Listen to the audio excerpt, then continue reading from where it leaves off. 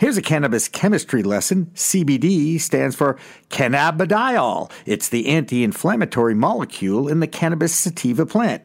Now, it won't get you buzzed, but it can improve your sleep, your anxiety, your pain, and it's why everyone wants it added to their drinks or their food. Right now, the FDA is hearing from the public about that very thing, and Carolyn Alenci from Duane Morris was in Washington, D.C. a week ago for their first public hearing. Now we hear from her next on In the Weeds with Jimmy Young. Don't look now, but it's a whole new world of weed out there. Pot is flower, it's Bruce Banner and Blue Dream. You've got bongs and dabs, resin and shatter, vaping and edibles, new terms, new strains, and new ways to use cannabis sativa, the plant. Some just made with CBD, and hemp has minimal THC. There's sativa and indica strains, and 100 chemicals, all legal in 10 states for adult use. There's a lot to get to know. Get used to it, folks, because it's legal in the Bay State and it's not going away. Neither is In the Weeds with Jimmy Young next.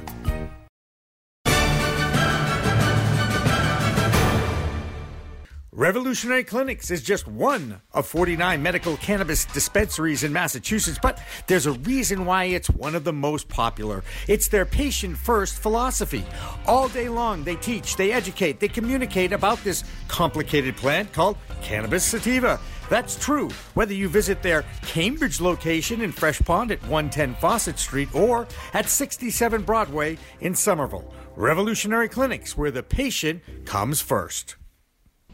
Hi everyone, welcome to a very special edition of In the Weeds with Jimmy Young on location at the offices of Duane Morris, an attorney group here in Boston, and not only in Boston but across the United States. Joining me is Carolyn Alenci, who is an expert on the Food and Drug Administration, and she happened to be at the public hearing last week in Washington, D.C.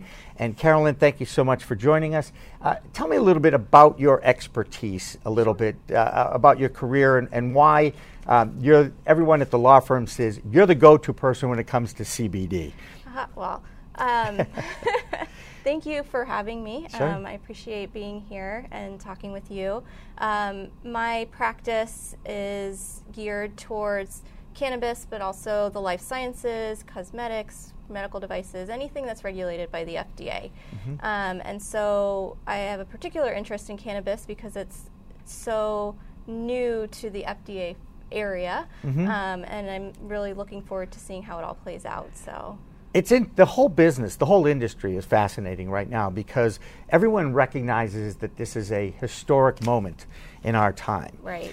And documenting it and watching the history unfold has always been fascinating to me over the last year when I first started this podcast. So join the club. Yes. Proud member. But as I tell people, and people say this to me all the time, I want to get invested, can you give me a good stock to invest in? And I go, find a lawyer stock. Because the attorneys are going to be the ones that are guaranteed to make money on this because you're interpreting new laws. Right. Is that accurate? Well, right now we don't have new regulations from FDA on right. CBD. Right. So we're tea leaf reading a little bit. Gotcha. But hopefully we will have some. Well, last week soon. there was the public hearing. Right. And it also coincided with a week before with the Department of Agriculture basically descheduling hemp and CBD and saying, guess what? We're not taking care of this anymore. That's an FDA issue. Is that pretty accurate on what happened with that? I think that, so the 2018 Farm Bill mm-hmm. descheduled hemp and hemp-derived CBD. Mm-hmm. And then it left it to the USDA and the FDA to regulate mm-hmm. hemp and hemp-derived CBD and the interstate commerce of it. And the USDA, as far as I'm aware, has said that in August they're going to propose an interim final rule, mm-hmm. which is different than what they were originally planning to do, which was a notice and comment rulemaking. And so what that means is that once the rule is in place in August, hopefully, mm-hmm. That will be the final rule, but they'll take additional comments and they may amend or update their rules. But they've said we want to open interstate commerce for hemp so that these problems with hemp transportation don't continue to occur. Because there were trucks being stopped at various state lines and being searched, and then the drivers were being put in jail and all this, and it was a big hassle because it looks like most of the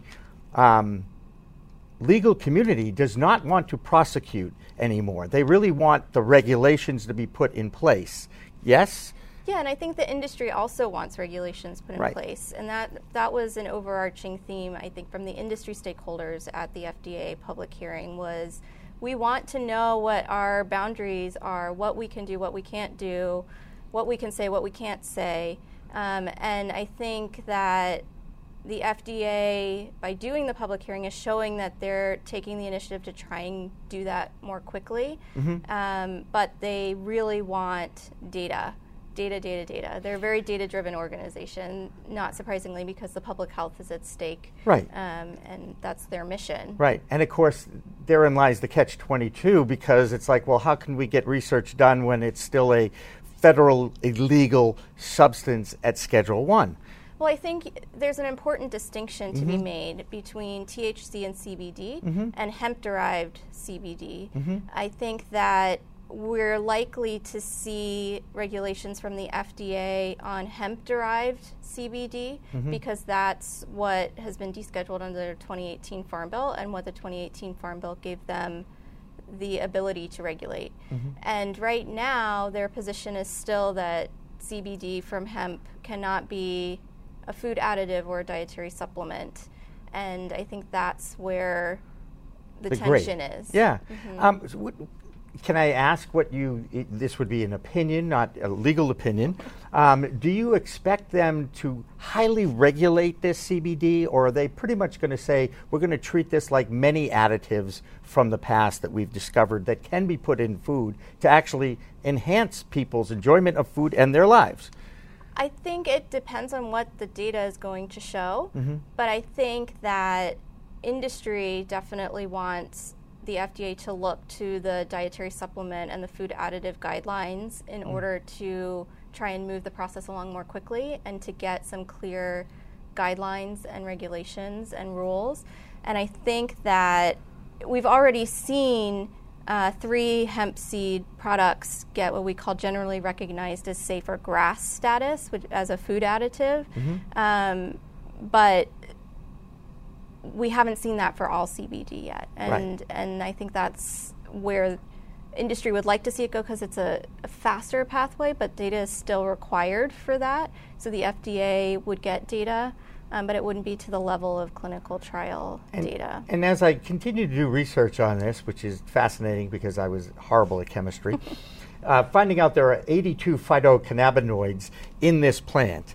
Does this mean that we're going to have CBD issues and hearings and CBN issues and CBDS issues and all the other little phytocannabinoids that they're discovering on this plant, and everything's going to get regulated, or do you expect it to be an umbrella for the whole plant? And I guess that's a tough question. That is a tough question. Yeah. I think that under a dietary supplement type regulatory framework, you would need to submit an application for a new dietary ingredient for each of those, and you would have to have data to show safety and efficacy.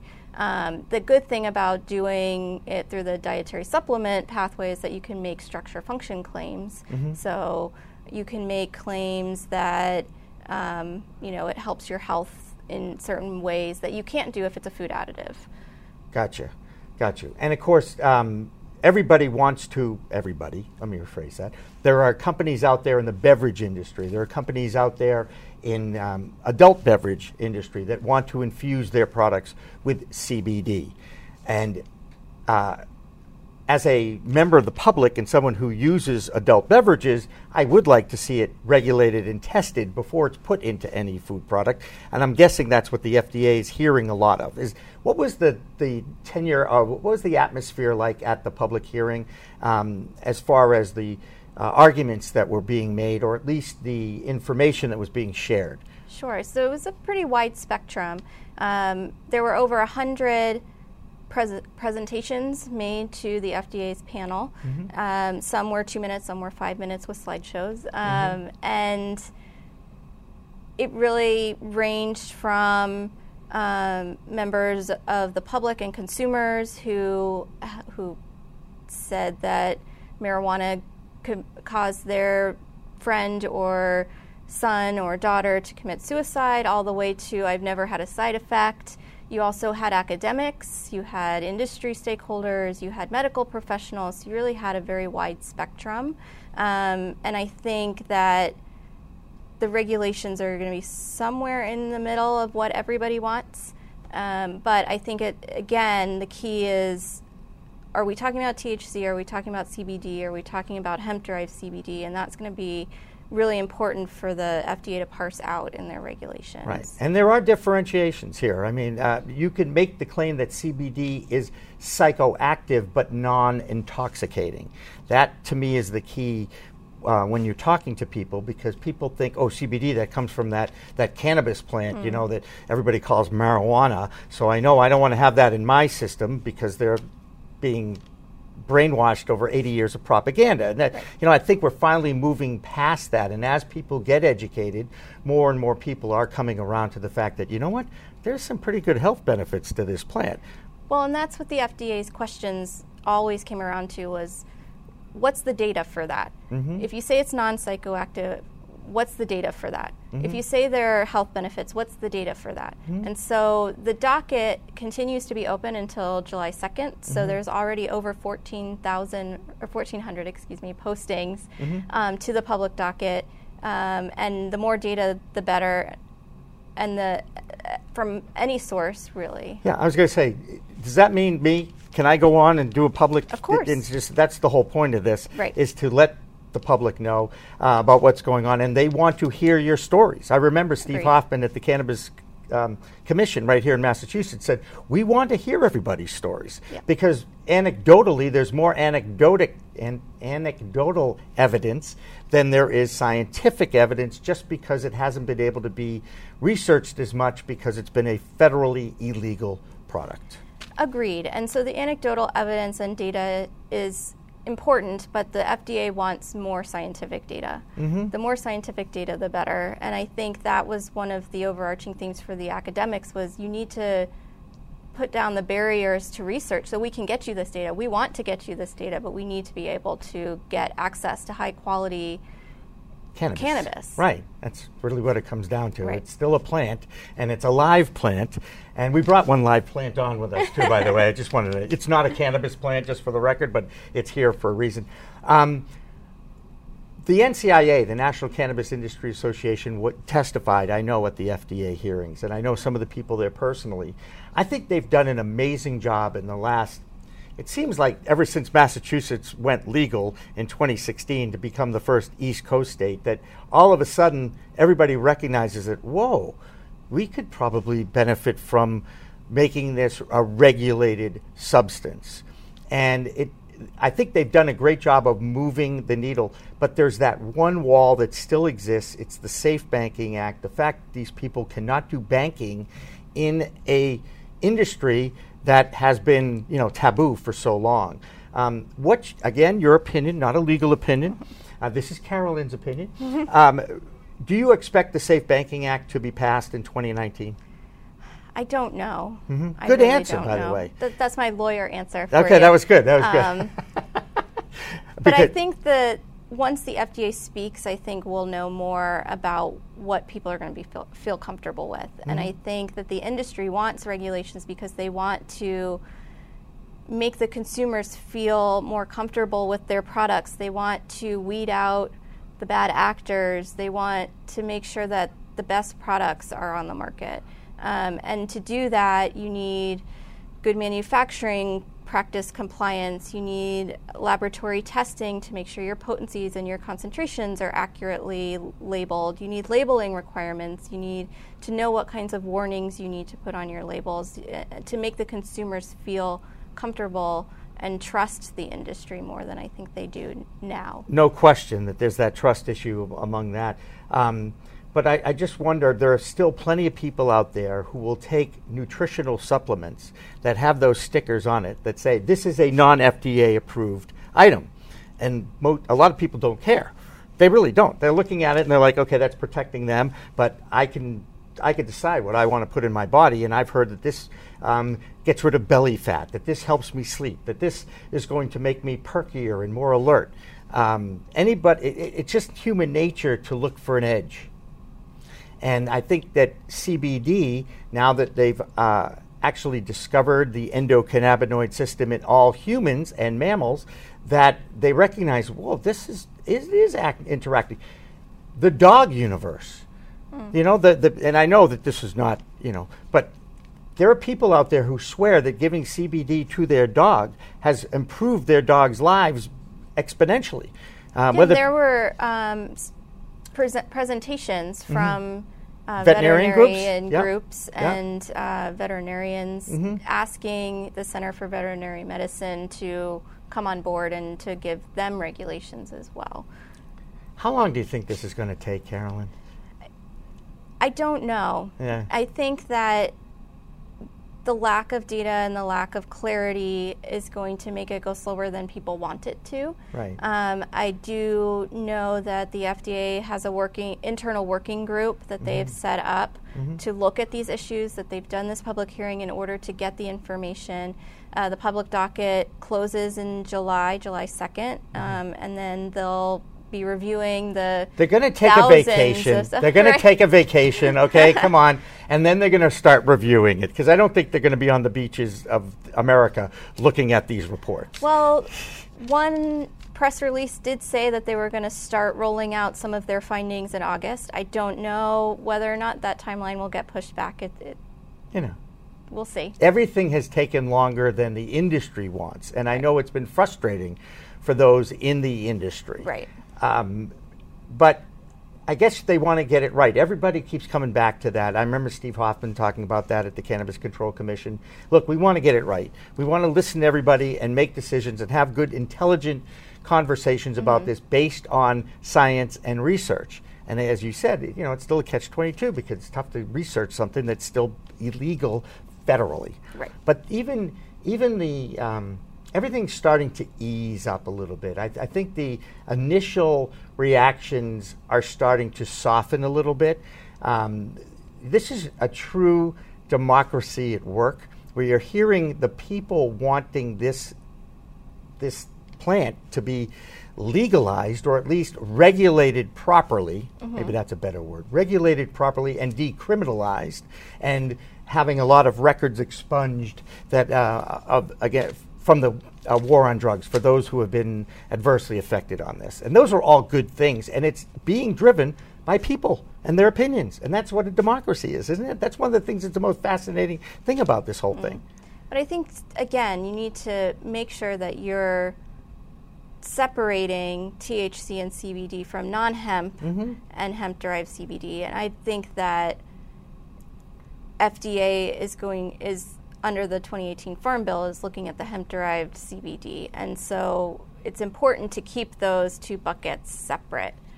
We understand, more importantly, create the separation, right, is what you're saying, and document it and regulate it so that you know where the line is, whether it's 0.3% THC, which is the legal definition of what hemp is. And as far as an industry goes,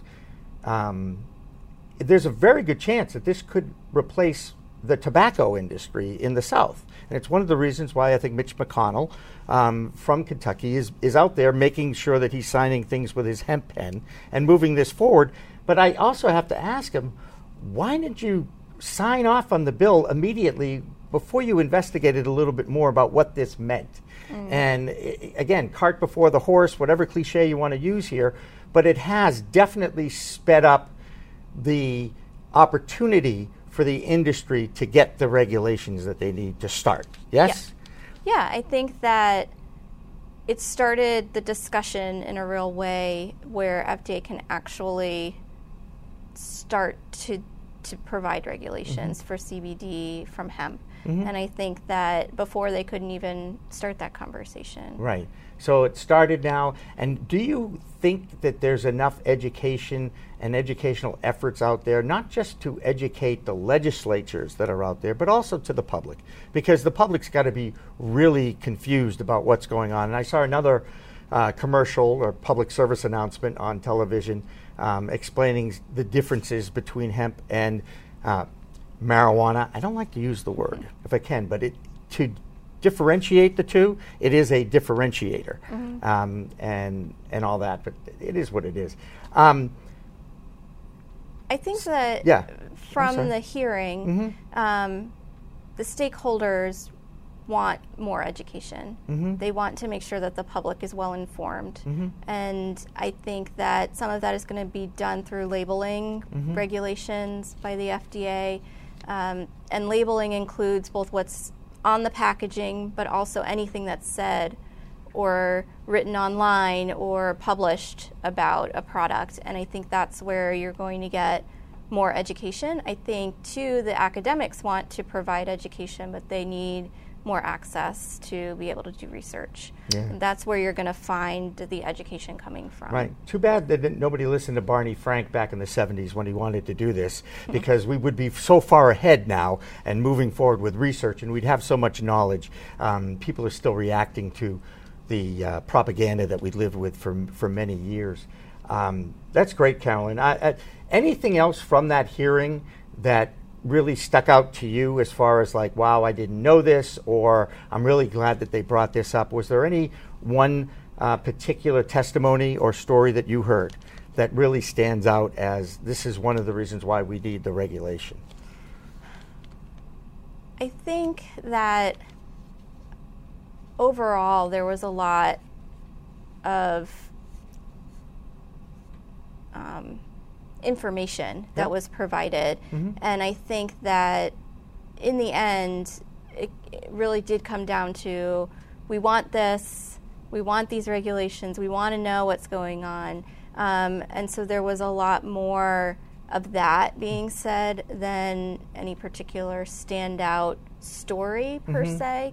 And I think that the FDA is looking at, how do we do this with the public safety in mind? How do we make sure that these aren't being marketed to adolescents and children, that they're safe for pregnant women, that there's some kind of core regulations and rules that provide clear lines on that. Right, and proper decisions. There's a lot of pressure on the FDA right now to get it right coming out of the box, yes? Yeah, I mean... Are you confident that they're going to be able to do this? That's another one I'd love to get your opinion on, but not a legal opinion. I think that they have a lot that they can use as reference. The dietary supplements, the food additives, if they decide to go that route. I think that they are... it's never completely right out of the box, and to do it quickly with limited data gives them agita, I'm sure. And I think that we'll see rules come out and regulations come out, and then I think we'll see guidances that supplement that give better understanding, and then those will be updated, and I think it's going to be an iterative process, really. And yet we still have CBD being sold at gas stations, and now topicals and lotions are being sold at CVS and Walgreens. And by the way, if you have not tried this topical for for any inflammation you might have on your shoulder, if you're a tennis player or a golfer, I recommend it. Anecdotally, I don't have any research. All I know is when I rub it on, the pain goes away. Okay, and that's a good thing for those who suffer from chronic pain. I mean, the cosmetic industry is a little different. The regulations are different.